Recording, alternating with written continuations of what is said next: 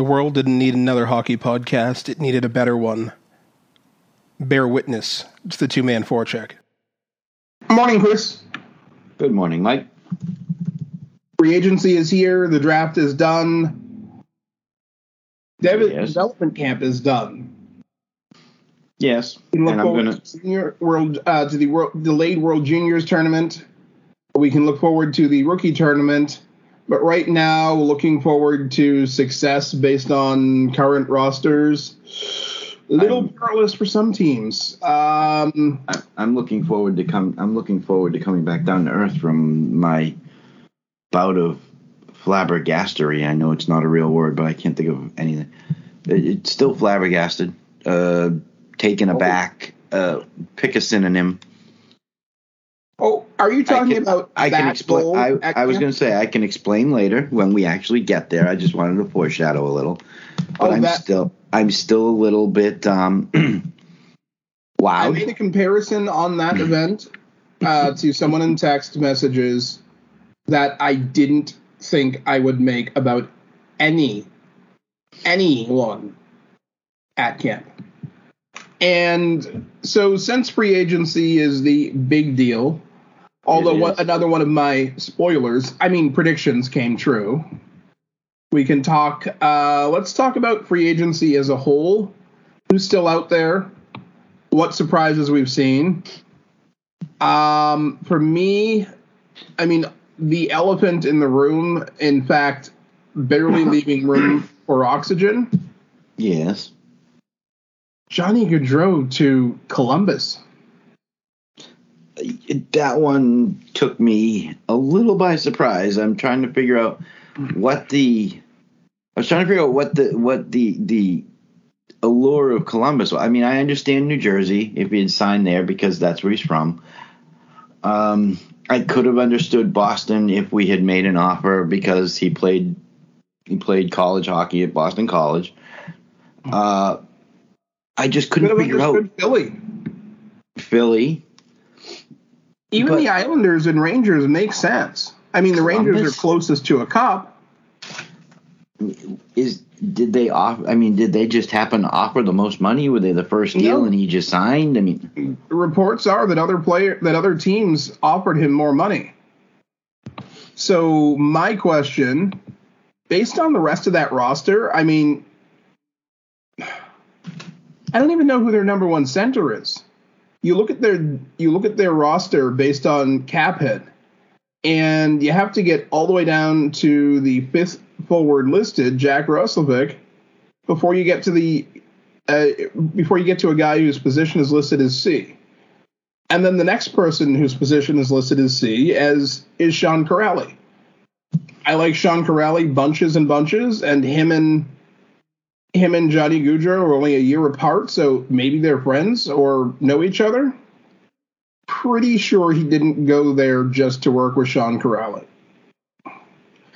And I'm pretty sure that since Brad Larson wants to be head coach at the end of October and not just at the beginning of it, that he's probably not rolling out a top line of Sean Kuraly, Johnny Gaudreau, and Eric Robinson. Just a hunch. Roslovic, Gaudreau, and Voracek? I mean, that's what logic says, but I mean, that still brings up the question of who is your second line. And I'm going to have to ask some of the Columbus fans. I know what to make some projections because I can't. I just can't. I mean, the only other big signing or reasonably big signing to go there is Erik Gudbranson. Erik Gudbranson is a fourth or fifth defenseman. Okay. He is now their second highest paid defenseman. Yes. And they do have they have very nearly, they have just over $2 million in cap space. They need to send someone down to the AHL. They also have Emil Bernstrom and Patrick Laine to re-sign. So yes, having Laine in your top six along with Gaudreau and Voracek does but change the equation. Laine is not a center. He is not a center. I mean, Bernstrom is. Is he going to be a top two center for you and play with Gaudreau? Emil Bemstrom? Yeah. Yeah, he's. I don't know that he's. I mean, you have to do what you have to do. You probably bump him up to second line center, maybe third. Is Boone Jenner out? I mean, he's listed on injured reserve. He can play center. I think they prefer him at a wing position, but he can play center.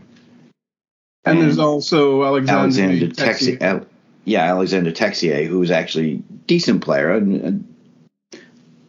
He got a little bit of spunk and go in him, and plays all three forward positions. Again, I think he's played more wing than center, but. So where is the appeal here? Did he just want to move someplace where he's going to have a reasonable sized backyard and not too much press? Okay, that works. I'll take the not too much press part, but I mean, it can't be that less. It can't be that much less pressure than Calgary.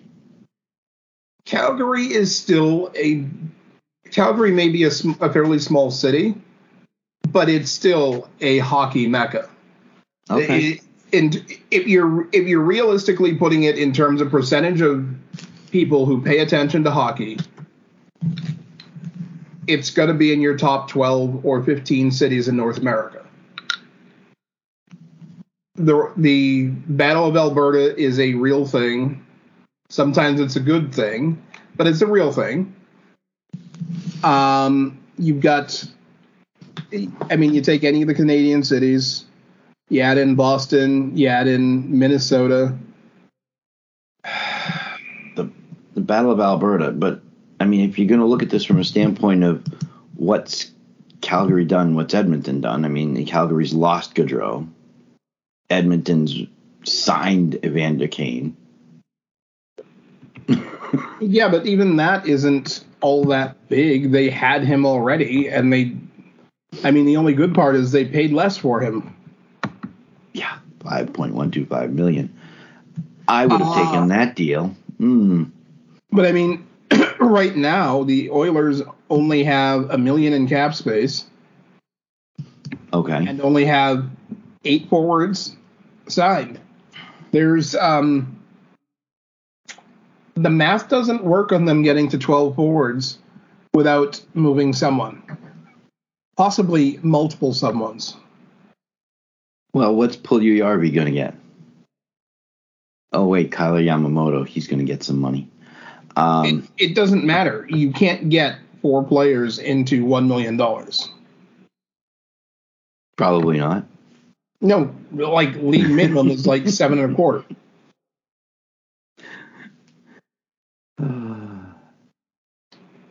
It's going to be ugly. Yes. And that's not including the nearly $7 million they have in injured reserve. They have Oscar Tom and Mike Smith.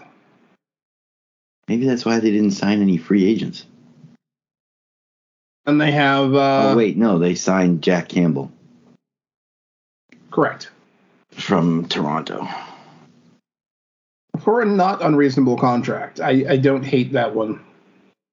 $5 million. They're still paying... $5 million per for 5 years? I don't hate it. Okay. And then they've got dead cap money with that they retained on Lucic. And okay, $750,000. G. But they still have buyout money over almost 3.5 on Neal and Sekera. And even after this year, they're still paying. That's money. That's buyout money. That comes off the cap. That's not. We're getting it back. They have a lot that they can't do, though. I mean, yes, they drafted Reed Schaefer, and yes, they have Dylan Holloway in the system, and Carter Savoy and Raphael Lavoie, and sounds like they've been recruiting in Eastern Canada. But Calgary, on the other hand, could afford to lose a Gaudreau. I mean, one can afford to lose a Gaudreau, but they've got to resign. They can afford to replace him. They've got to re-sign Tkachuk and Mangiapane, who are both RFA eligible. I mean, RFA with arbitration eligible. And Mangiapane kind of coming into his own at this point. I mean, he's 26, hitting the prime, had a really decent season last year, if I'm not mistaken. Oh, yeah, career year so far, 55 points, 35 goals, 20 assists. Played in all 82 games. But they have almost $18.5 million in cap space. Assuming that Tkachuk gets the 8.5 or so that he's projected to get, that still leaves them $10 million to fill out the rest of their tops of their forwards, and that's not even counting. Yeah, they're in much better shape to be competitive next season. Even without Gaudreau. Even without Gaudreau, they're in better shape to be competitive because they can probably still sign a free agent worth naming. I can think of one. Don't know if he'd go there, but I can think of one. Are you talking about the center? He's still available. Yes, there are a couple still available. I'm sure you have a name in mind. Mr. Kadri. Him. Yeah. I've heard of him. But if you have that kind of cash still available, you sign Tkachuk. I don't remember what Mangiapane made last year. He made just under 2.5 per year. So bump them all the way to $4 million. Yeah. Does that still give you enough cash to play around with to get a Kadri? To get a Kadri, probably not. But let's assume that you're into fishing in troubled waters. And you pick up the phone. Ring, ring. Ring, ring. Because it's a Sunday and the GM in that team is acting like the GM in slightly closer to the East Coast. You don't get him the first try. But on your second try, you get Mr. Kevin Cheveldayoff. And you say to him, "Hey, Kev, who are you sending I noticed you haven't signed Mr. PLD, and there's all sorts of rumors about him being available." Yeah. Oh. How about we do a sign and trade? I get prospects, I get picks. Let me add them to my roster, and we do a short 3-year deal. We'll figure out something that works. If we go the 7 or 8, if we go beyond that, we'll figure out something a little juicier. What do you say? Actually, as heartbreaking as this is, I say let's work something out. But as heartbreaking as this is, because he has been on a downward trend for the last few years, but they've still got a guy on injured reserve that I completely missed. Who, Calgary or Winnipeg? Calgary. Go ahead. Sean Monahan. Yeah. Like I said, he's on a downward trend. I don't know if it's a mind thing or if it's. I genuinely think he needs a change of scenery. Probably. But since he's injured, you're not going to get anybody to give you a whole lot back for him. But if you can move his money or some of his money somewhere and free up some cap space, you could get a Kadri, or I don't even know, can you trade injured reserve players? I mean, they're used in the old CBA. There were ways to do it. I don't remember under the current CBA. I would have to. But I would have to invest about 200 hours in learning to read it. I didn't realize just how big the gap was between Calgary and Edmonton as far as money to spend, and it's big. I mean, you're talking 16 million or so. That's huge, and they both have about the same amount of roster spots to fill. And yet, they could still lose a Gaudreau. I mean, was he the biggest name free agent? I mean, Campbell going to Edmonton. I think he probably was. As far as being close to the peak of their career, Kadri and Kane are both a little older. Kane has that reputation, even though all of the off-ice stuff has been proved not substantiated. Mm-hmm. Unsubstantiated crap. Yep. There are still some folks who think he's the worst person to ever come within 60 feet of the league. Which, hey, I've seen some of the comments. So it's either if it's not Kadri, it's definitely Gaudreau. And Gaudreau for everything that. All the fact that he's a left wing, he's not. I don't think he's ever actually had a spectacular postseason, which for me is a caution sign. I guess I'd have to say technically the biggest free agent, and he's still unsigned. But the biggest free agent would have to be, some guy who won a few awards and. Yeah, but he's also going to be like 38 when the season starts. True. But he's going to be 37 when the season starts. End of July. Next week, actually. I thought he was going to be 37. But anyway, the fact that as a 36-year-old, he wins not his first, but his fifth Selke. I mean, are you anticipating a huge drop-off or maybe just a little drop-off? Based on how he played last year with that elbow that needed surgery for the second year in a row, It's hard to anticipate an actual drop-off for Bergeron. Is he older? Yes. Has he physically lost a step? No. Is probably faster at age 30 and a lot than he was at 26 or 27. That's not an exaggeration. It's not my admitted fandom for the guy. It's watching him play. You put him next to the Marchand, and you put him next to Pasternak, and you put him next to some of the other speedier players on the Bruins. He's not getting left behind by as much as he used to get left behind by, say, Sagan and Kessel, who were in that top echelon of speed when he was early to mid-20s.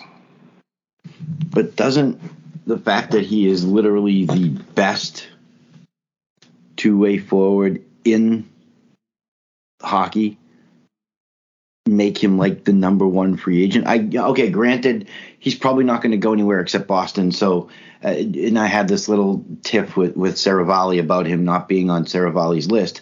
But the fact that he is still technically a free agent, you have to consider: is he the best free agent, or what is he the number one free agent available?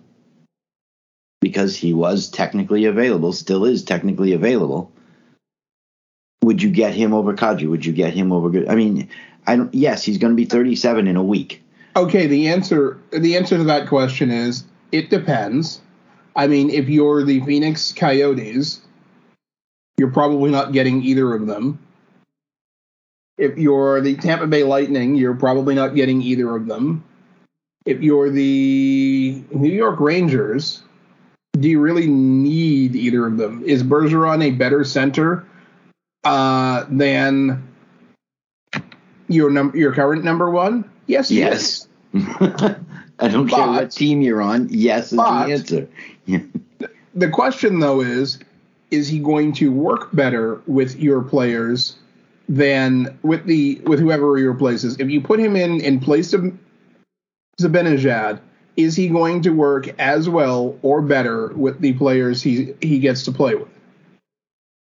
That's a big question. I mean, we've seen Bergeron with a cast of very nearly literal thousands in his career. Yes, he spent a great deal of time playing with Marchand. He spent a reasonable amount of time playing with boys.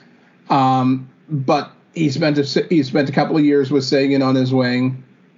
But there have been legitimately 60 other players to play at least a game on his wing.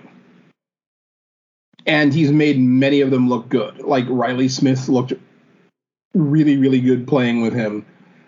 He had a very, very, very aged, now Hall of Fame coach on his wing during the Cup run.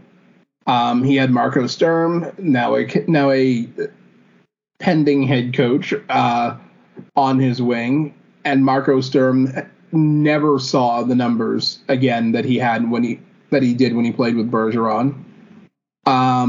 So yeah, you can probably believe that it's going to work out better with Bergeron than, or even Bergeron over signing Trocheck. If you could get them both for the same money for 2+ years. I can think of one place where he may not be an ideal fit, and that's with the current Stanley Cup champs, just because the way they attack in a game, the speed that they utilize. In Bergeron, yes, is he faster than he was? He's not keeping up with McKinnon. He's not keeping up with Landeskog. He's not. No, that team is just built for speed, and I think he would hold them up a little bit. But like the Vegas Golden Knights, if you drop him on the Vegas Golden Knights, he might actually be the third or fourth fastest forward on that team. Yes, and I think Cassidy would start buying lottery tickets as well. Because if he got lucky enough to have Bergeron on his team, then he'd need to. Because if your number one centers are Bergeron and Eichel, as a head coach, you probably lap your way to the rink every day. Knowing that you could play Eichel as a second-line center? Knowing that you're going to control the pace of the game, regardless of whichever of these healthy centers is on the ice. Well, if you really want to reunite Riley Smith and Patrice Bergeron, you already have chemistry there. Mm-hmm. And again, he's not slowing you down. And another team where you can make the case that Bergeron is the best possible ad for a playoff-bound team. Oh, I said Dallas, but they're not going to playoffs. There are reasons he would not go to Dallas without. Oh yes, no, yeah, that's not happening. Never mind. It would likely upset one of your current centers, but don't care. Well, if you're Dallas, you shouldn't care, but no, I'm not talking about Dallas. I'm talking about the other team. Oh, because okay. Based on the way that that roster plays, adding this guy would be like pouring more gold into gold. I'm talking about the Nashville Predators. They are the epitome of a defensive team. So who are you upsetting? Probably Matt Duchene, who still has 4 years at $8 million. Yeah, and you know what? He can play second line center. I don't care. Or third, yeah. Or third at this point, yeah. Do they still have Ryan Johansson? Ryan Johansson. Yep. And honestly, as a coach, even though I don't think the most of Matt Duchene as a playoff competitor, if you're if you're skating down the middle with Bergeron, then Johansson, then Duchesne, you're probably laughing your way to the rink on a regular basis. Yes. And then when you look at your blue line, you've got Yossi, McDonough, Ekholm, Lauzon, and Fabro, and then you've got Borowiecki and Carrier to round out the group. That's not merely a strong roster. That's not merely a playoff contender. That's someone who, at minimum, should win 2 games in the second round, and probably should win in the second round. Okay. But it's not going to happen. It's just flat out not going to happen. No, he's. I think it's a here or retirement. That's. I believe that to be the case, but the R word, yeah. Yeah. Any other surprises for you? Free agency wise, Gaudreau, the big one. I mean, I thought Palat going to New Jersey was a little odd because it doesn't feel meaty enough of a contract to be a cash grab, and it doesn't feel long enough to be a final ride into the sunset. It's just sort of a deal. 5 years, $6 million per. He's 31 years old. It brings him up to that infamous 35 plus category. Yeah, like I think it's the right deal. Go ahead. No, I was just gonna say I think it's the right deal, and it's good length for him. He probably could have gotten more going elsewhere. And don't get me wrong, I think the New Jersey roster has a bunch of potential. I mean, you've got Jack Hughes, you've got Nico Hischier. You've now added Palat to a roster that suddenly has Eric Holla. But there's also not much in the way of roster certainty there because you've only got 4 players out of your forward group signed beyond the coming season. And you've got your top 2 defensemen, and one of them recently signed, both of them on the right side, signed beyond next season. Everything else is up in the air. Fitzgerald's got a little bit of work to do. I mean, for me, if I'm Palat, because let's face it, he's not from... Palat's a Czech. I probably would have gone someplace with either nicer weather or a little bit closer to a cup, or at least, winning rounds in the playoffs. Okay, and I know that, and I'm a competitive guy. I know that everybody's a competitive players, hockey players especially, are ridiculously competitive. He's got how many Stanley Cups now? At least 2? He's got 2 or 3, yeah. 2, yeah. Is it still the most urgent thing for him, or is he just looking for someplace where he can play out hockey, earn his money? He could have signed for a few. I I know he's 31, but he's coming from a 2-time Stanley Cup winner, and that's my thing. One of the top notch. He's a top notch penalty killer. He really is. Yes. He's second or third line, depending on where they're going to play him. I mean, he could have got probably another $500,000 to $1 million a year. It wouldn't surprise me if he got as much as 1.5 more, depending on where he landed. So is this real? I mean, is this really? I'm going after and not for anything, but New Jersey's kind of low. I mean, Sharangovich is a good young player. They got a lot of good youngsters on this team. Hughes, we talked about Alexander Holtz and whether and the tweet that we had that whether he would be Rookie of the Year if he plays with. We don't think so, but he's still got the talent. I mean, they still got Boquist, you still got Jesper Bratt, you got Miles Wood. I mean, for a pure cash grab Dr. and for Mercer's a good familiarity, player. he might have gone to Detroit. And, I mean, the weather is roughly equivalent in both places. Probably cheaper to live in Detroit. Probably a little colder in Detroit. Yzerman knows him well. And you've got... Makes me wonder if they submitted an offer for him.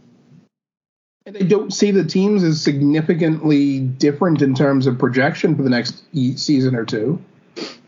We obviously know that Chicago is tanking, and they're doing a fantastic job of it. Bravissimo. But even if you're looking purely for cash, maybe you had your agent talk to the Capitals earlier in the year. They're not ridiculously far from getting to another cup. Yeah, they have their cap issues. I mean, at present, they're $8 million over the cap, or $6 million over the cap.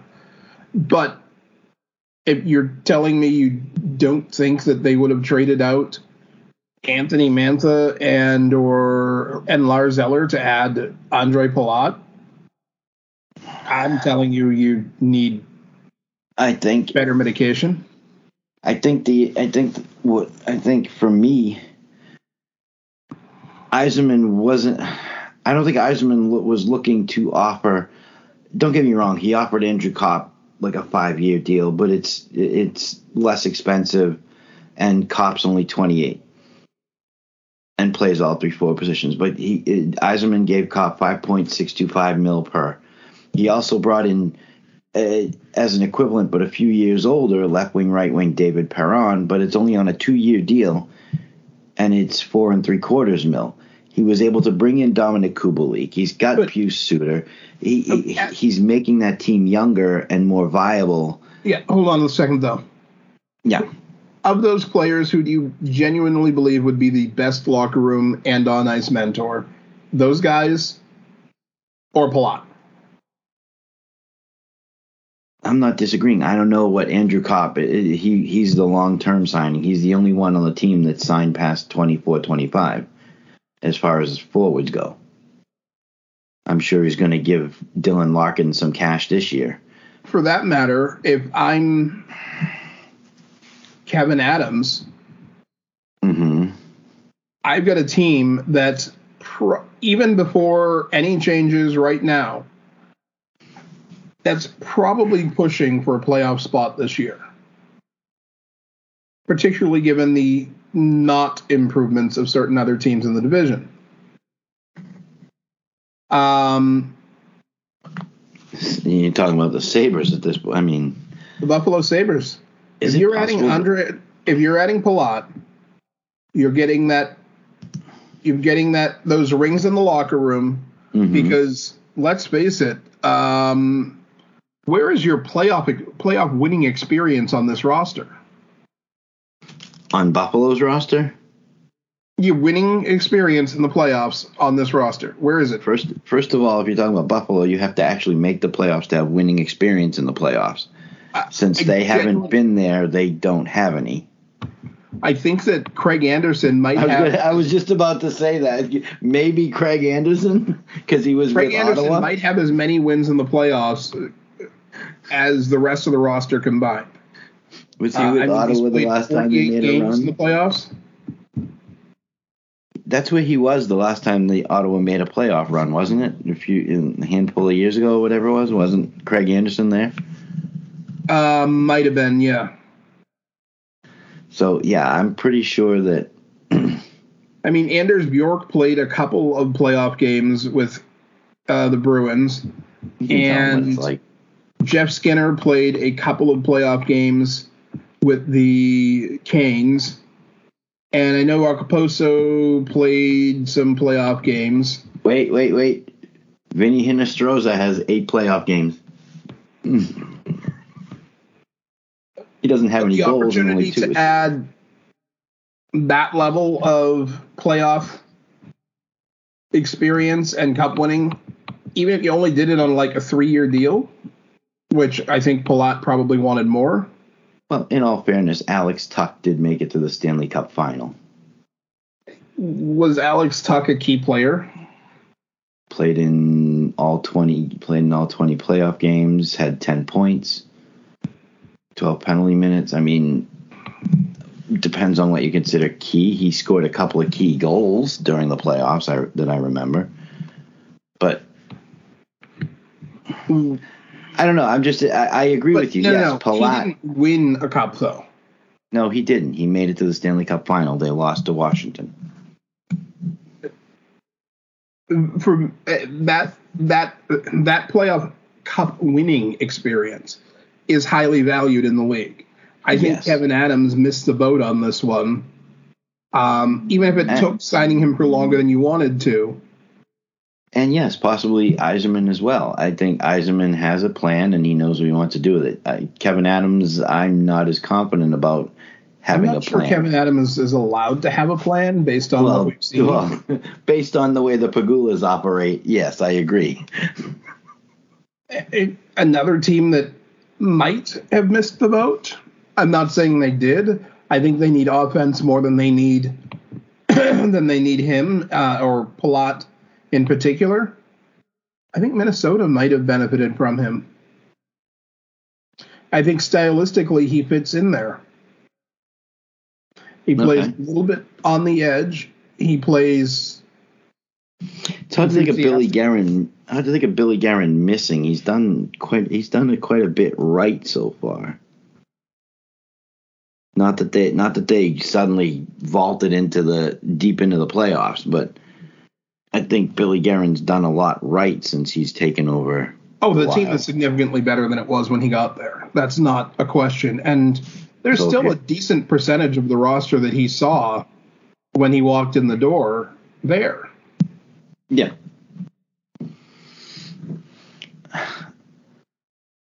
Okay, so I can see that. I think my biggest I don't know if I can do this with a straight face. I'm going to try though. Go. I think my biggest surprise is the fact that there's a certain forward that is, still available. And I don't know how Brett Connolly? This is even possible, but yes, Brett Connolly is still available. Well, I think that teams are simply too afraid of his awesomeness overshadowing everyone on their roster. Almost made it. Damn. Almost made it. And then you had to go and say his awesomeness. Look, it's just the truth. Well, Rocco Grimaldi is also available. Ah, yes. Hockey Tebow.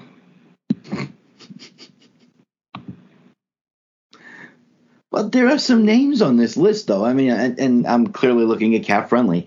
There are some names on this list. I'm not saying that they're going to be greater. I mean, Derek Stepan is available. Has he lost that much? Has he lost that much that it's not worth a look? It's not like he's going to be an expensive center. He was only making $1,350,000 last year. I could pay him that to, I guess. For me, the name that still sticks out to me, John Klingberg. What the heck is going on there? I'm surprised that he's still available. 29-year-old right shot defenseman. Yes, he'll be 30 in 30 days or less. I don't care. 6'3", 190 pounds, skates well, shoots well, passes well. I don't claim that he is a top defender in his own zone, but I've certainly seen guys who defended worse get signed to fairly large contracts. I think that the way that Danton Heinen started off the season last year and continued to be useful even late in the season, those teams who are trying to fill out their second, third lines, dude, pick up the phone, give the kid a call. One last question from me, and then we can move on or do whatever you want. But there's two names on this free agency list that I'm just wondering if you think that they get signed or not, and that's the two oldest players on the list, Zdeno Chara and Joe Thornton. I know what I think, but I'm curious as to what you think. Do you think they get signed or no? Joe might get signed again. Are we thinking San Jose so he can finish his career there or? I don't know. I think that it's going to come down to a team that wants to have that. Because Joe Thornton is still, he still passes really well. He's still winning faceoffs at a good clip. And you're talking about a guy who you're going to add for $750,000 or so. You're not the comparison there is for what you're going to get from him in terms of pure reliability. Are you better off with a call up from your minor system? The answer is not really. For just the face-offs, the passing ability, and the fact that he's gonna give you everything every night. He knows if he gets signed this year, he has to firmly believe that this is his last hurrah. He wants that cup, and if you're a cup contender and you're willing to sign him, whether you're playing him 11 and a half minutes a night or you're somehow playing him 17 minutes a night, he's going to go out there and sweat till he bleeds. Yes. I think that Chara has lost a little too much speed. I don't like the idea of him being forced to retire. I think that's what's going to happen. I don't know that he's going to get another contract put in front of him. Joe Thornton, my thought was he's either going someplace where, and the only worry is that Colorado or Tampa Bay, are they really going to sign him? But those are the places that are ideal so he can get that elusive Stanley Cup out of the way, because that's pretty much the one thing that he doesn't have. The only other place I could see as being interesting if he's willing to go that far north, particularly if he's going to end up playing on their PK or something like that, send him to Edmonton. They don't have a lot of bulky guys. They don't have a lot. They don't have. And if you put him on your second power play, and he can feed whoever the rest of that roster, that team is, mm-hmm. That's a heck of a lot of passing ability for Sweat. Like, that's it. What is he 1/10, 1/15 of what you're paying McDavid? And he's still one of the best 20 or 25 passers in the league. Yeah, he goes to the Panthers. He goes to the Panthers. What was it at the deadline? I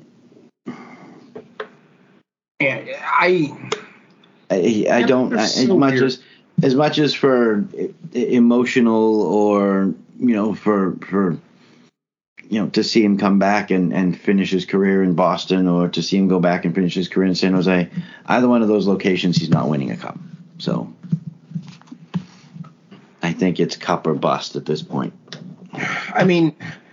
If he's really interested in chasing the record for most games played, for which he only needs like 60 or 65 games, and that's his only interest at this point, which I doubt, he could go sign anywhere. He could go sign at one of the couple of teams that needs to spend money to hit the cap floor. Arizona. Oh no, they're Chicago. Yeah, he could go play in Chicago with Taze and Kane for the rest of the season, Say, rumor is Chicago's going to have trouble just getting to the cap floor. Well, Chicago trades Patrick Kane. They are without retaining any salary, which I'm not sure how that's going to work.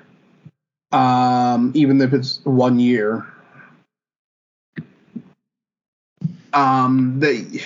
They're below the cap floor. They're only a couple of dollars from it.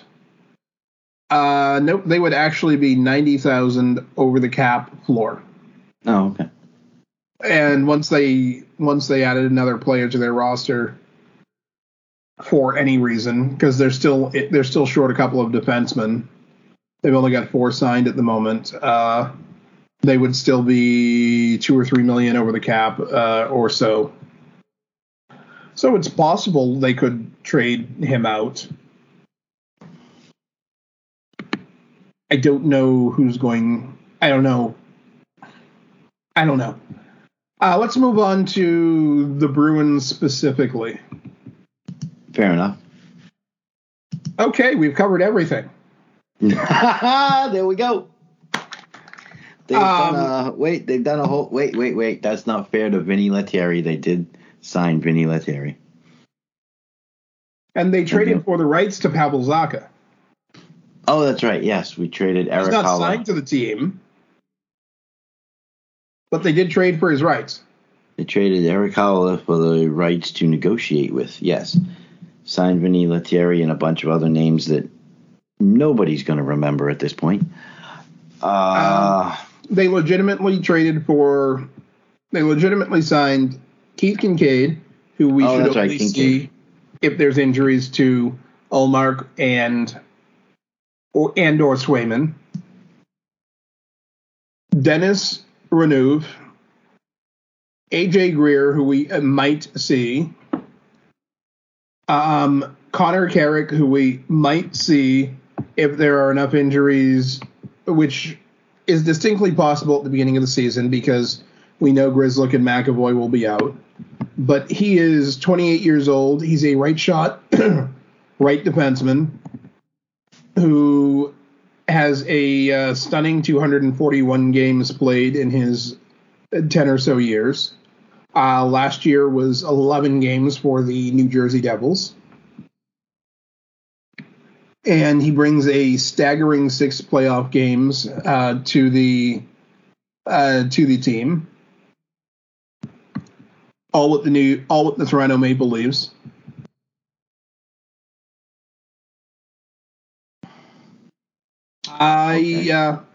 There's a whole lot of not much that the Bruins have done. Well, when you're signing people to 2-way contracts, you're not expecting. I mean, this is Providence fodder. Yes.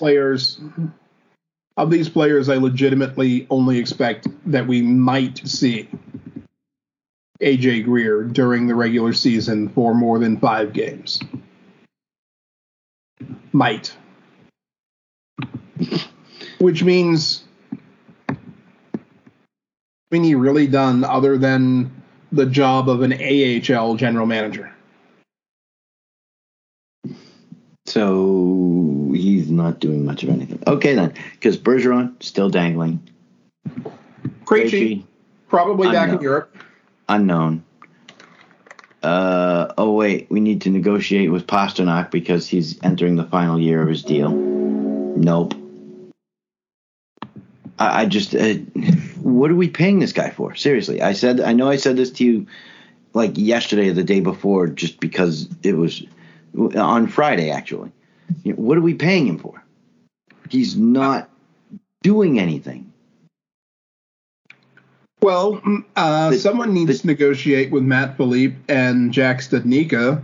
The chair I'm sitting on could do this job.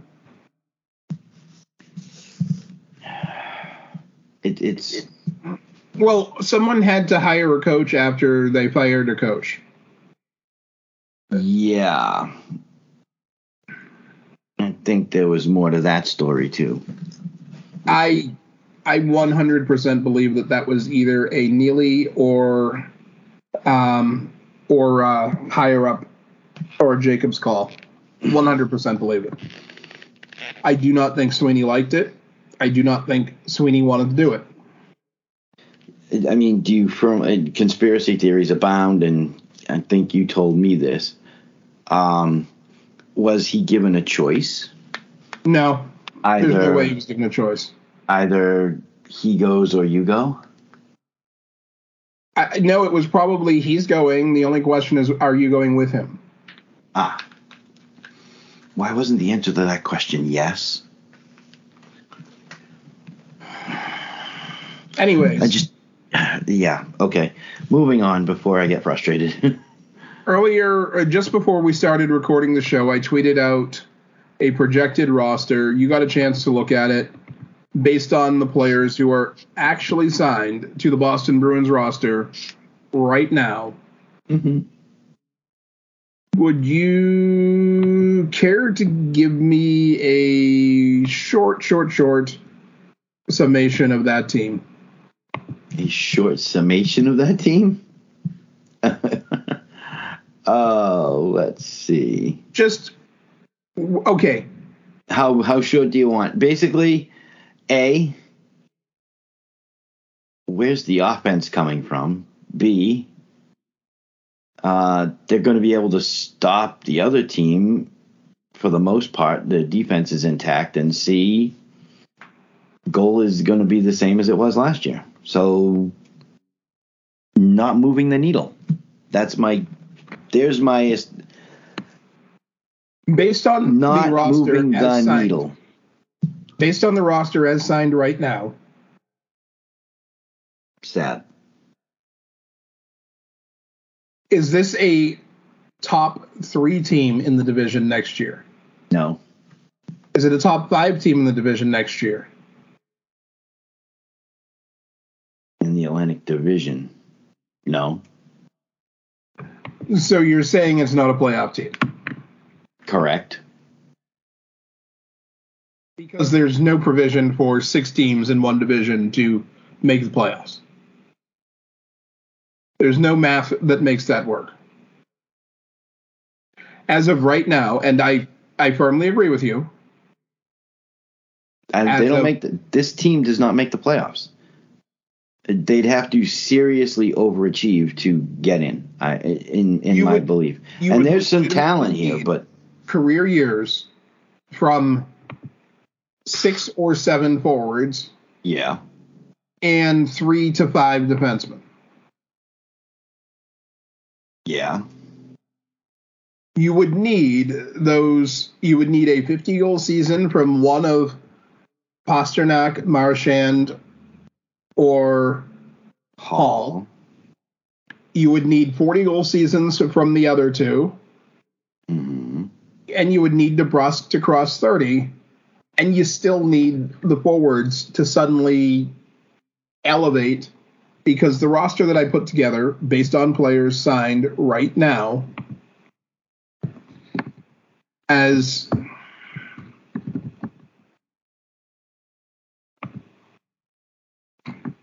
you have a top line, and I did this based on total value of contracts, not necessarily making an argument over which line I actually expect to produce most. But first line, Hall and DeBrusk centered by Coyle. Second line is Marchand and Pastrnak centered by Beecher. Third line of Steen, McLaughlin, and Smith. And the fourth line, I have Trent Frederick centering Nosek and Wagner, with Foligno in the 9th level. Defense, pretty straightforward. Lindholm, McAvoy, Grzelcyk, Carlo, Forbort, Clifton. And then I have Swayman backed up by Ullmark, with Mike Riley as your 7th D.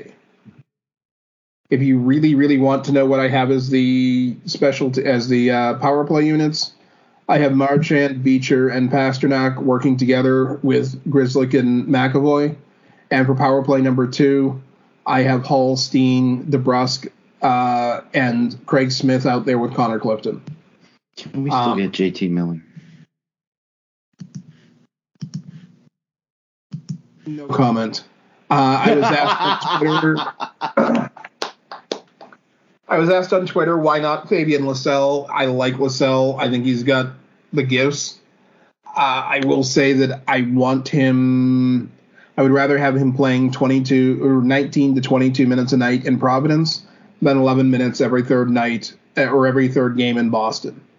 Do I suspect that he'll be a call-up if there are injuries at right wing? Yes, quickly. As long as he goes to Providence with his head screwed on straight, absolutely. As far as the defense, Zaboral again, back in Providence. Give him the 22, 25, 28 minutes a night if that's what it needs to sharpen that edge so that he can come up and displace Riley or Forbort. I'm 100% in line with it. Or he just becomes a really good trade piece at the back end. But I like the players. I mean, there's guys in the bottom half of that roster I'd rather move out. Okay. I mean, ideally, I would rather see Studnicka in Boston, but he's not signed. I genuinely thought they were going to buy Foligno out during the first buyout period. Right now, it's not necessary. Zacha's not on here because he's not signed as of right now. Will I update this roster once things come into clarity? Yeah. But right now, based on who is actually signed to the organization, you're not. You can tweak a couple of players. You're not making the playoffs either way. You're still not getting north of 82, 84 points out of this roster. And that's just not going to cut it in the East. I'm sorry. All eight teams last season. Last year with Bergeron in the number 1C slot, they got to 107 points with a coach who I was never hugely fond of. Right. I don't care who the coach is this season. The drop off between Bergeron and whoever you want to call your number one, your number two, whatever. Particularly without Hall, so that there's at least some chemistry being retained with Hall and Pasta or whoever. It's not good. Well, no. If it took 100, it took 100 points to get into the playoffs in the East. All 8 teams from the East were at 100 points. 82 is not even close. I didn't look up what 7th and 8th place had for points in the West. West was a little more squishy. Normally it's about 93 or 94 points is what it takes to get into the playoffs. So, yeah, you're not making it in either conference. And I'm sorry, that's just not going to cut it in Boston. Nope. And we can beat it up any way we like, but that's not going to change it. Before we dive into Bruins development camp, let's look at some of the other stories real quick. Sure.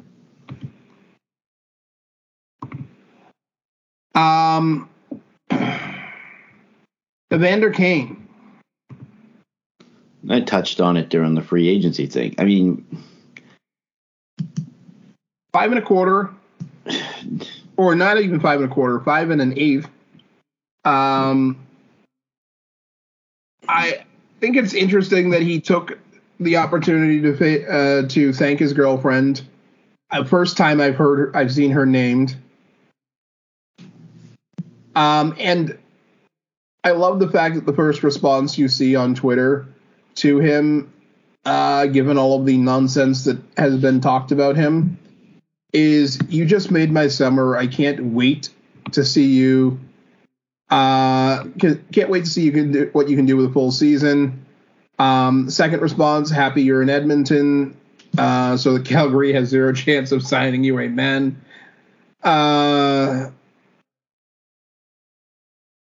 Let's see. The response is actually really positive. from the fans, at least in the first dozen or so tweets. I'm sure it gets stupid eventually. But Evander Kane back in a place where he's comfortable and played well. And I think even more key, he's like the third at best option for the press to talk about. I mean, yes, there are some, I don't know quite how to, individuals that need. There are players with more visibility. No. I'm saying you're saying mostly the comments are positive. I mean, you get the ones with how much of that to bill collectors and stuff like that. I think that Edmonton fans are truly happy that this has happened. I mean, you look at the output that he had last season, and basically under show me conditions. I mean, granted, okay, you put him out there with Connor McDavid and sometimes Draisaitl. Yeah. But Evander Kane, still a skilled goal scorer. He scored 30 goals playing for the Jets their first season in Winnipeg. Was he not the leading goal scorer in Edmonton's playoff run that just ended? I would have to double check that, but he had 17 points, including 13 goals. He was kind of ridiculous. But he came in 43 games. He had 39 points, including 22 goals. Yeah. And, you look at his season.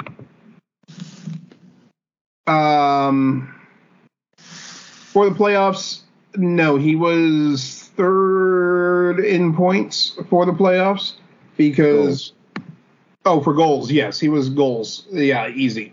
He was the number one goal scorer. Actually, we never talked about their playoffs. Whatever else you can say about Connor McDavid and his previous playoff runs, at 24 years old, he had a absolutely magical playoff run. Okay. 33 points in 16 games. That's more points than guys have led the playoffs with some years after winning a cup. And he did it in 2 rounds, the second of which they got the pants beat off of them. Well, 3 rounds, sorry. That was his coming of age as a legitimate playoff producer. And Leon Draisaitl very, very quietly tossed in 32 points in 16 games.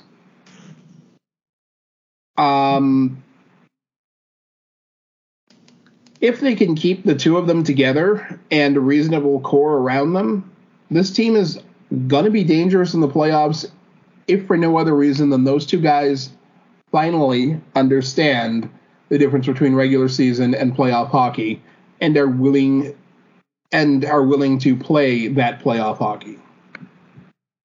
And you have Evander Kane. You also had Evander Kane, who can play in all phases of the game. Play any way you want to play the game. Sure. And will. And will play. I guess the and will is the important part. There you go. Because, But even for the regular season, the only person who had a better plus-minus on the Edmonton Oilers in the regular season than Evander Kane was Connor McDavid. And that was only by 3. And Connor McDavid played the whole season. The guy who scored 123 points to Evander Kane's 39 only had a better plus-minus by 3. I've been saying for Kane's entire career, this guy is really effective and just needs a place where he can play. They're just not going to give him a Selke anytime soon. They're not going to give him a Selke, and I don't think he cares. But he's a player you can deploy at any given moment of any game. Oh, hell yeah. Shorties, no problem. Power play, absolutely. You need 5-on-5. You need He'll to get run you physical. down. And you need to get physical, absolutely. You play with speed, he can keep up. I mean, there is not one aspect of his game that is lacking as far as I can tell. He is a complete player, one of the few legitimate power forwards left in the game.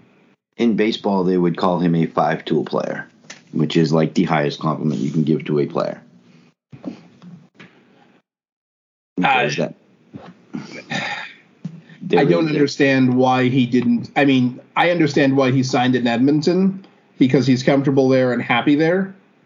I don't understand why he didn't get offers to be better paid and slightly less happy elsewhere.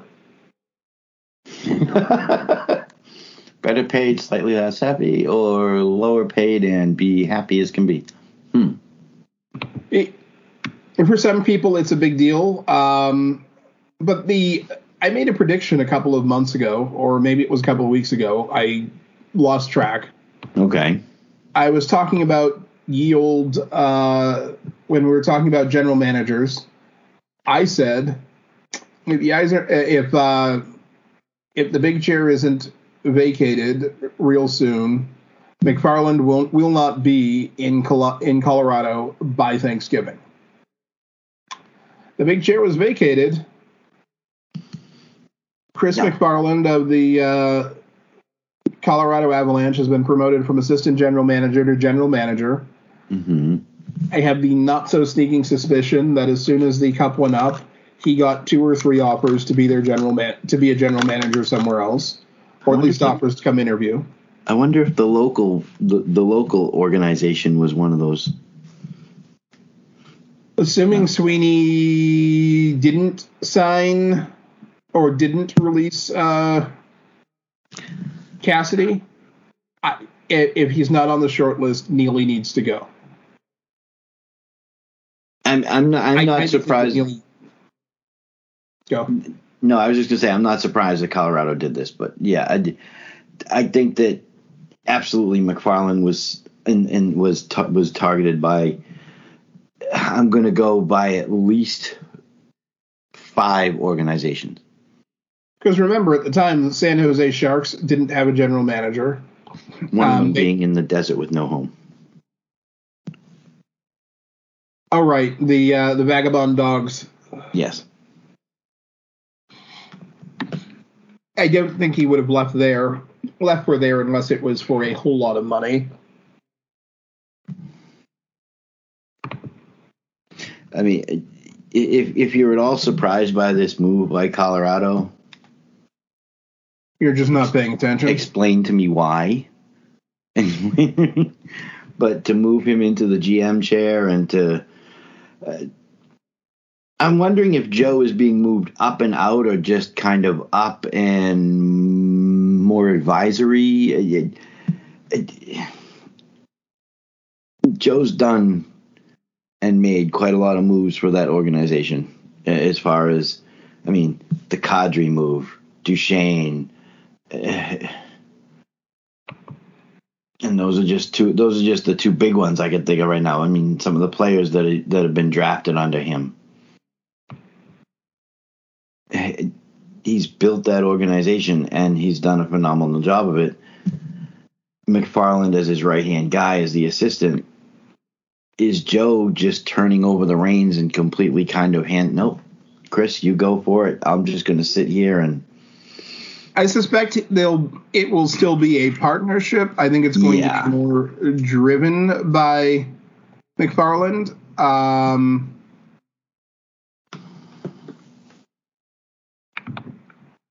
But I suspect it will be.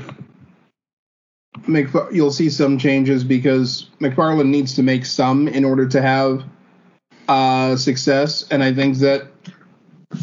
But the moves that he made, you're not replacing Jared Bednar.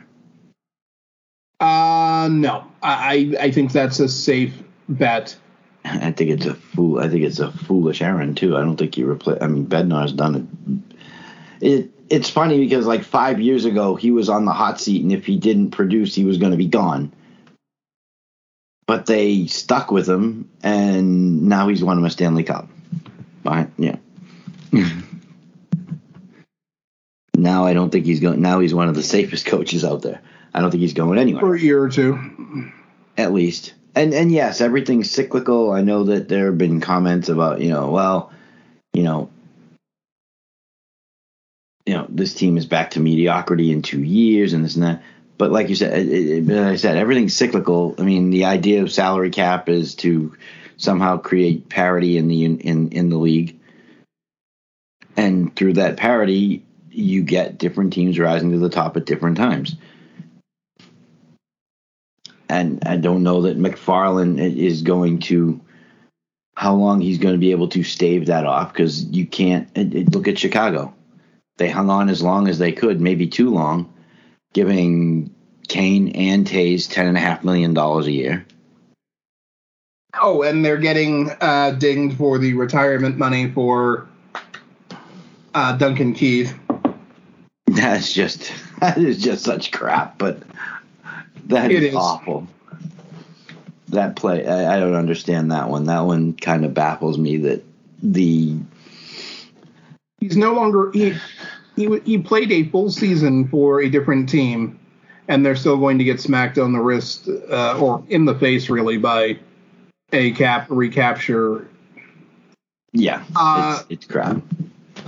And Chicago, we talked about Chicago leading the tank brigade and doing it by a handy margin. Let's dive into Bruins development camp with what little we have left for time.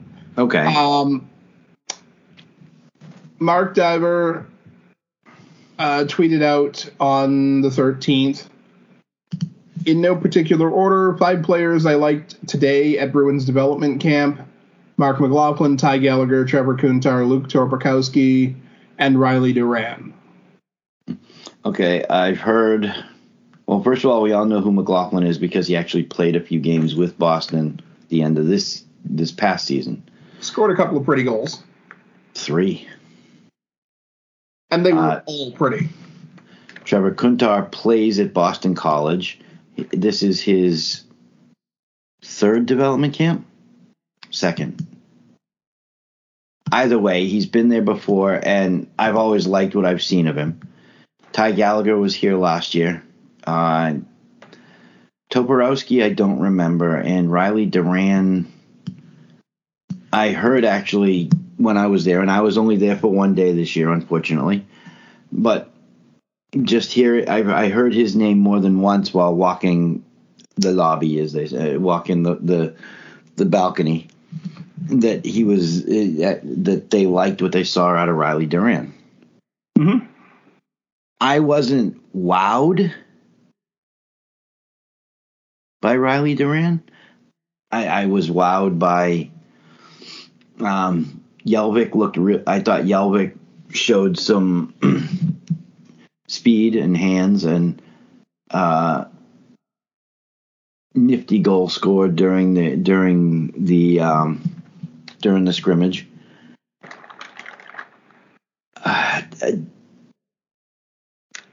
This is where I talk about the flabbergastery, because I wasn't. Well, it had to come out eventually. I mentioned at the beginning of the show. I may as well bring it up now at the end of the show.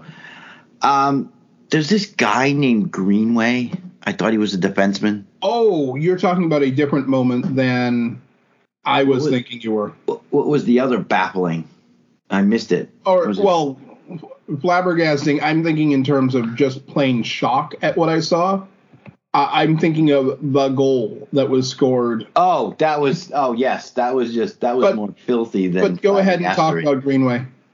J.D. Greenway, and as I was informed by my partner here, they're moving him to forward, and I guess that makes sense, because last year during dev camp he seemed a little, until they got to the scrimmage day.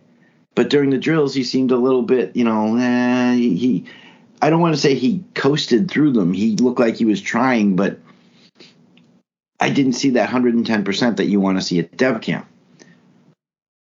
But then in the scrimmage, he actually looked like he was trying. He maybe struggled a little bit. But this year, there was at one point in time where I just went, what was that? And it was J.D. Greenway going from right wing to left wing, cutting across, deking past 3 different players on the opposite team. And I was just like, only to get a nice pass across back to the right side, which they didn't score on because it was high into the right of the net and off the glass. But I was just like, what was that? Who is that? It looked like... I had a hard time believing it was J.D. Greenway. it legitimately looked like an NHL All-Star player's performance and not like some guy who's struggled to make it into the AHL and stay there. I mean, if they are moving him to a forward position, it might actually be one of the smarter things that I don't know who made the call, whether it was Montgomery or Cassidy before him or one of the assistants. I think this happened late last year in Providence, that they started talking about it, and I think they played him a couple of games at forward. But there was the Thursday presser or the Wednesday presser, the Providence head coach was talking about the new one, Mugino. Yes, Ryan Mugino was talking about moving him up and what an athlete he is. And that particular rush up ice, because it started below the circles in the defensive zone, cross center ice, and he still had the puck on his stick, going around at least 3, and it may have been more, of the opposite team when he crossed into the offensive zone. It was legitimately a moment to be talked about. If that team had scored on that rush, Gallagher's name would be in the mouth of every Boston Bruins fan who was there. I'm sorry, Greenway's name would be in the mouth of every fan who was there, because you could not help but notice it. It looked... It was just strong. And then there was the other guy who most people know as a defenseman. I tweeted it out. I was texting a comparison to one of my longtime friends, former coworker. And I made a comparison, the type of comparison I hate making. I hate making comparisons to Hall of Fame players. And I did it anyways. Yes. Brunette legitimately had a goal so dirty I needed a shower afterwards. And it looked like something you would see from Datsuk or Kane or Kovalchuk. That sort of dangle. Goalie's still looking for his jog. Disappear standing still. And no indication that a shot was made except for seeing the puck go into the net. A lot of guys have a hidden shot release or no tell on their shot release. Mm-hmm. Except for the puck moving across the goal line, I could not tell that there was a shot made. I genuinely think his stick was back in the same position by the time the puck got across the net that it was a second before he shot.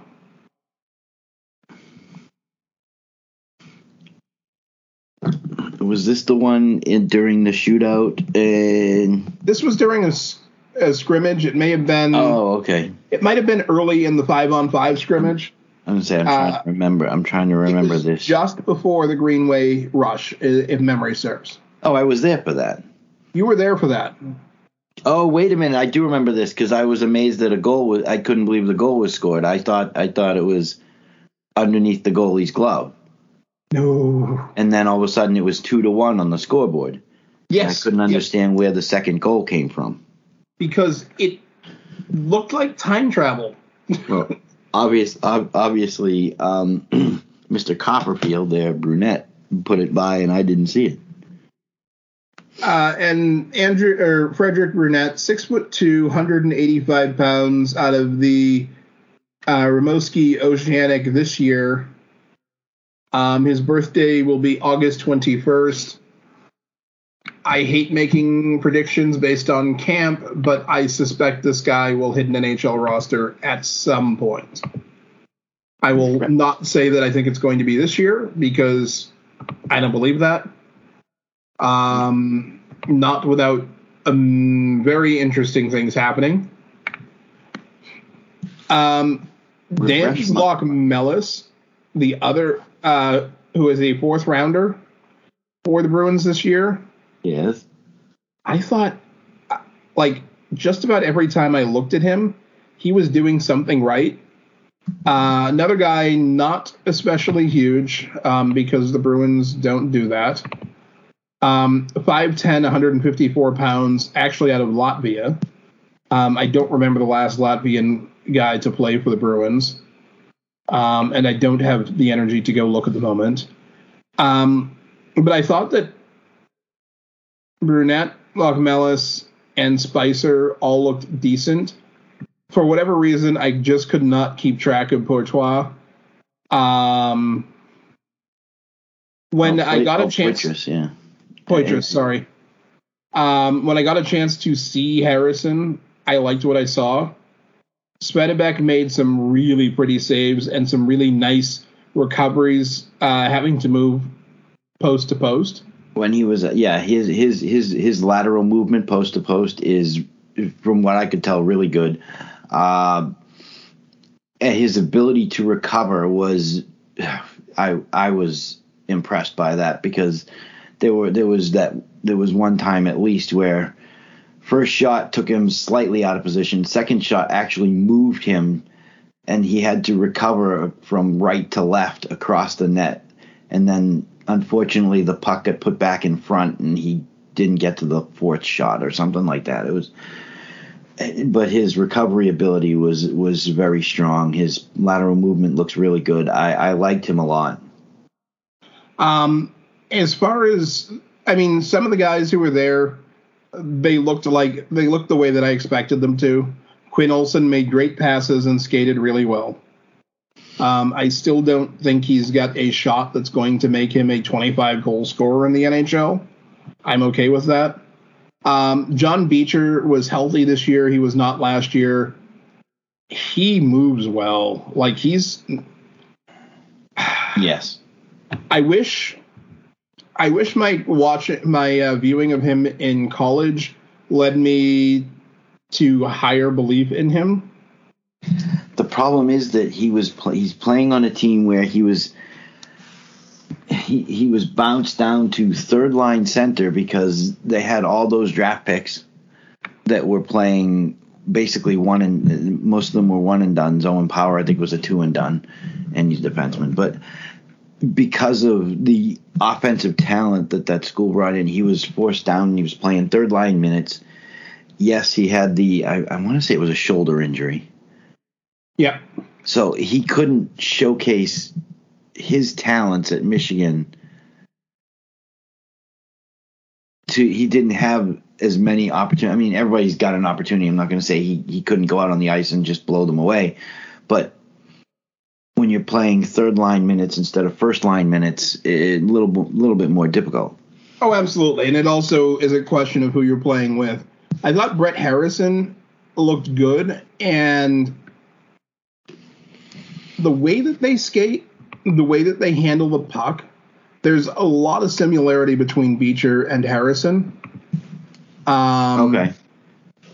I'm not saying that they're the same player. Please don't get ridiculous in my DMs or my mentions. I will laugh at you and then shred you. But there's some similarity in the way that they carry the puck, despite the fact that Beecher is significantly heavier at 210 to Harrison's 175.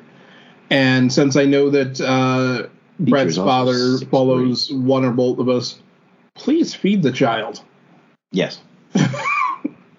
Yes. Please. A sandwich is acceptable once in a while. He's even allowed to have a cookie with his meal. Sure. I don't have a problem with that. Overall, I mean, if you're asking me who I was most impressed by at camp, I'm taking McLaughlin out of the equation simply I would as well. Because he's already played in the NHL. Yes. When you look at the blue line, I think that Jacob Wilson looked like what he was. The most experienced player there, who has already played a decent amount of time professionally. Yes, it's AHL time, not NHL time. You're still closer in speed to the top game than you are in most college or juniors. Yes.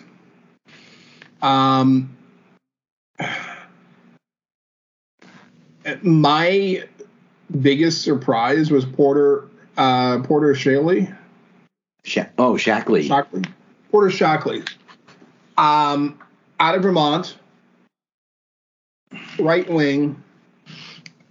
I'm sorry, listed as a forward, 6'4", 202 and change. He's that he big? Did a lot right every single time I watched him. I didn't think he looked that big. He's not huge, but he's one of those players, I suspect, where, like Bergeron, he's got all of that lower body muscle and not a huge amount of upper body. But did you say 6'4"? That, I believe, is what the roster says, yeah. Unfortunately, I don't have my roster in front of me. I left 6'4" and 203. Yeah, no, he didn't look 6'4". 203 maybe. He filled out the jersey. I'll give him that. But I didn't think he looked 6'4". Wow, okay. No, he's obviously bigger than he looked. Okay. He moved rather well for a guy of 6'4". He moved rather well, period. Well, yeah. And I like the fact that he didn't particularly slow down when he was carrying the puck. Early in the week during the drills, they have you skating over around the pads with the coaches throwing a stick in front of you or even a body in front of you. And the Bruins' new development coach was surprisingly physical about it. Really? I'm sorry, I missed that. Won't say that she threw any flying shoulders at anyone, but she did make physical contact with two or three of the players. Daniel Marmer, and she's not a large woman, but he's one of those guys who just didn't slow down as he was going through those drills, and that's something that you see from like Grzelcyk, a guy who made it into the NHL and stuck to the NHL because he's not the biggest. He's not got the most offense, but he does everything right. And I like seeing that. Who else did I like? Well, in Marmer's defense, she spent 3 years as director of player development and hockey ops for Quinnipiac's women's ice hockey team. She spent 2 years as an assistant coach for Connecticut College women's ice hockey team. They finished second place in the NESCAC, 15 wins. She's been involved with multiple USA hockey camps. She was a forward herself for Quinnipiac and for 132 games from 13 to 17.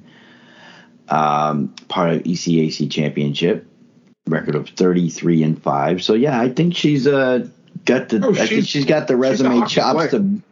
She's got the resume chops to back it up and get in with getting in there with McQuaid and messing things up. Sure. Last player I'm going to talk about before we wrap is someone who I saw a couple of tweets saying stole development camp. Really? And yes, there was some enthusiastic talk about him by coaches. Mason Lohrei? Not quite, but Reese Gaber. Reese Gaber. I heard that name floated around a little bit too. An actual right wing. Invite, not a draft pick, but headed back to college this season. Um, An actual right wing? Oh, he's not making the team. he'll never get signed. But right wing, headed back to college. Smallest guy there by far. They have him listed at 5'8", and if you've talked to me in person, you know that I don't believe any hockey height listed under 6 feet tall. He skates so low that he looks like that he legitimately looks like he could skate through the legs of some of the taller players. Like Marchand gets low sometimes. Gallagher up in Montreal gets low sometimes. Torrey Krug depends on where on the ice he is. Mm-hmm. Even you go back far enough to when Montreal's general manager was playing in the league, he got low sometimes. This guy's back, like the top of his shoulders and the back of his head, might not even be a full 4.5 feet off the ice when he goes out, because he's got a wide stance through turns, even straightaways. He's pumping the legs. He's moving fast. He never stops moving. Never stops moving, which I'm sure attracted a lot of attention all by its lonely. But he seemed to execute a lot of things right, too. I can't say that I think anyone stole camp, but I understand why people liked him. Yeah. One last memory for me, but I got to ask you because I don't remember the name, but all I could think of was Maverick. Top Gun. Hit the brakes and it'll blow right by. This was during the shootout when, and I thought it was Lochmelis, but I'm not sure. Went down from left face-off, went around left face-off circle, came across the front of the net, hit the brakes, goalie kept sliding past the post for just a easy little tap-in goal. It was just, that was the filthy thing that we were talking about, because it was completely and utterly filthy, and the goaltender, I think, is still looking for his jock somewhere. If that's during the shootout, I don't remember who. I want to say it was a forward. I want to say it was Lochmelis, but it could have been Lochmelis, but Jelinek also had the same had a similar roster number, and they're only an inch apart in height. Jelinek was number 36. He's 5'11", 174. Mm-hmm. Lochmelis was 38. He's 6 feet and 170.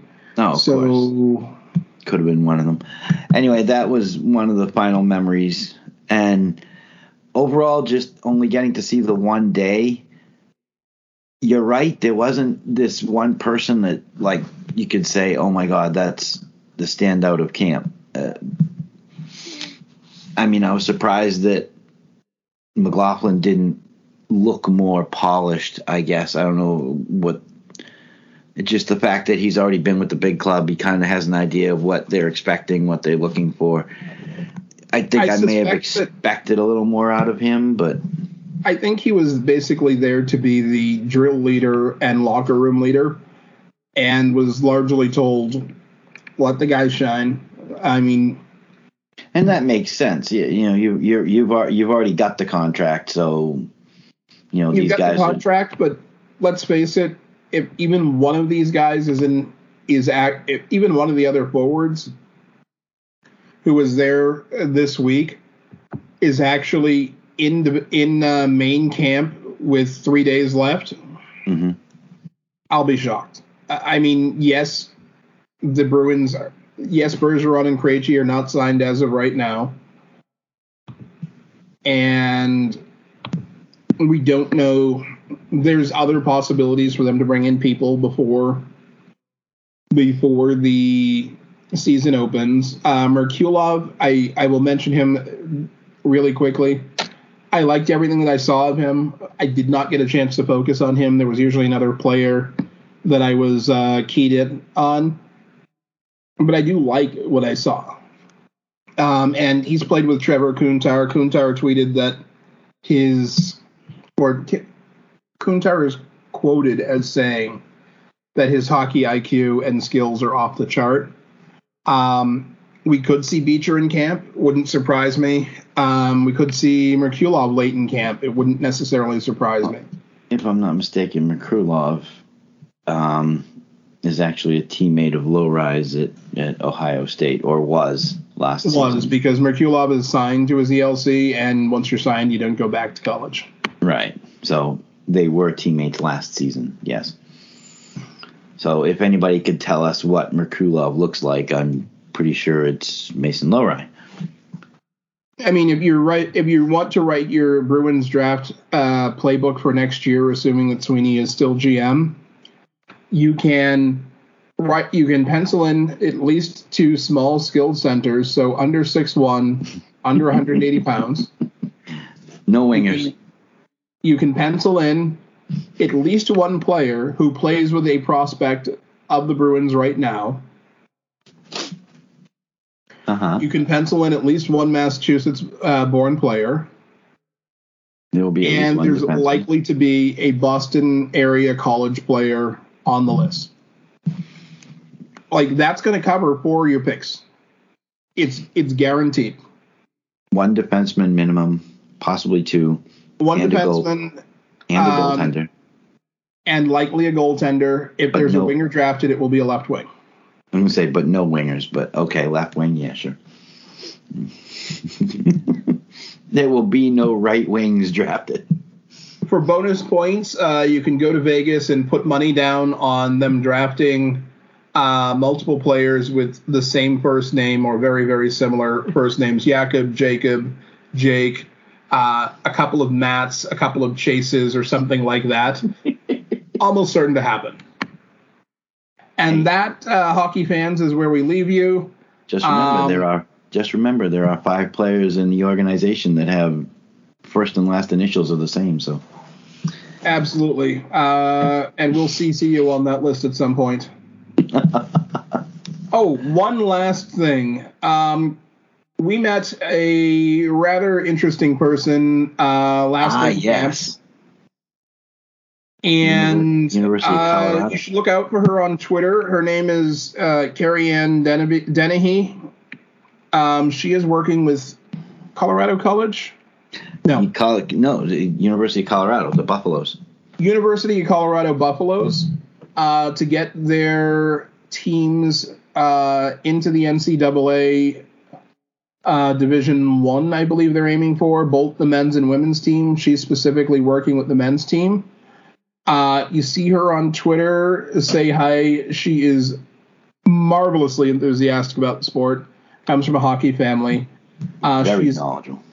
Knowledgeable. I believe she grew up in this area. I don't remember where, but she'll be back out with with her team this season. I think we might. I think I'll try and talk to her again over the summer. But have a great week, everyone. We will be back next week with some interesting hockey stories. Maybe we'll have time to do a redraft. Take care.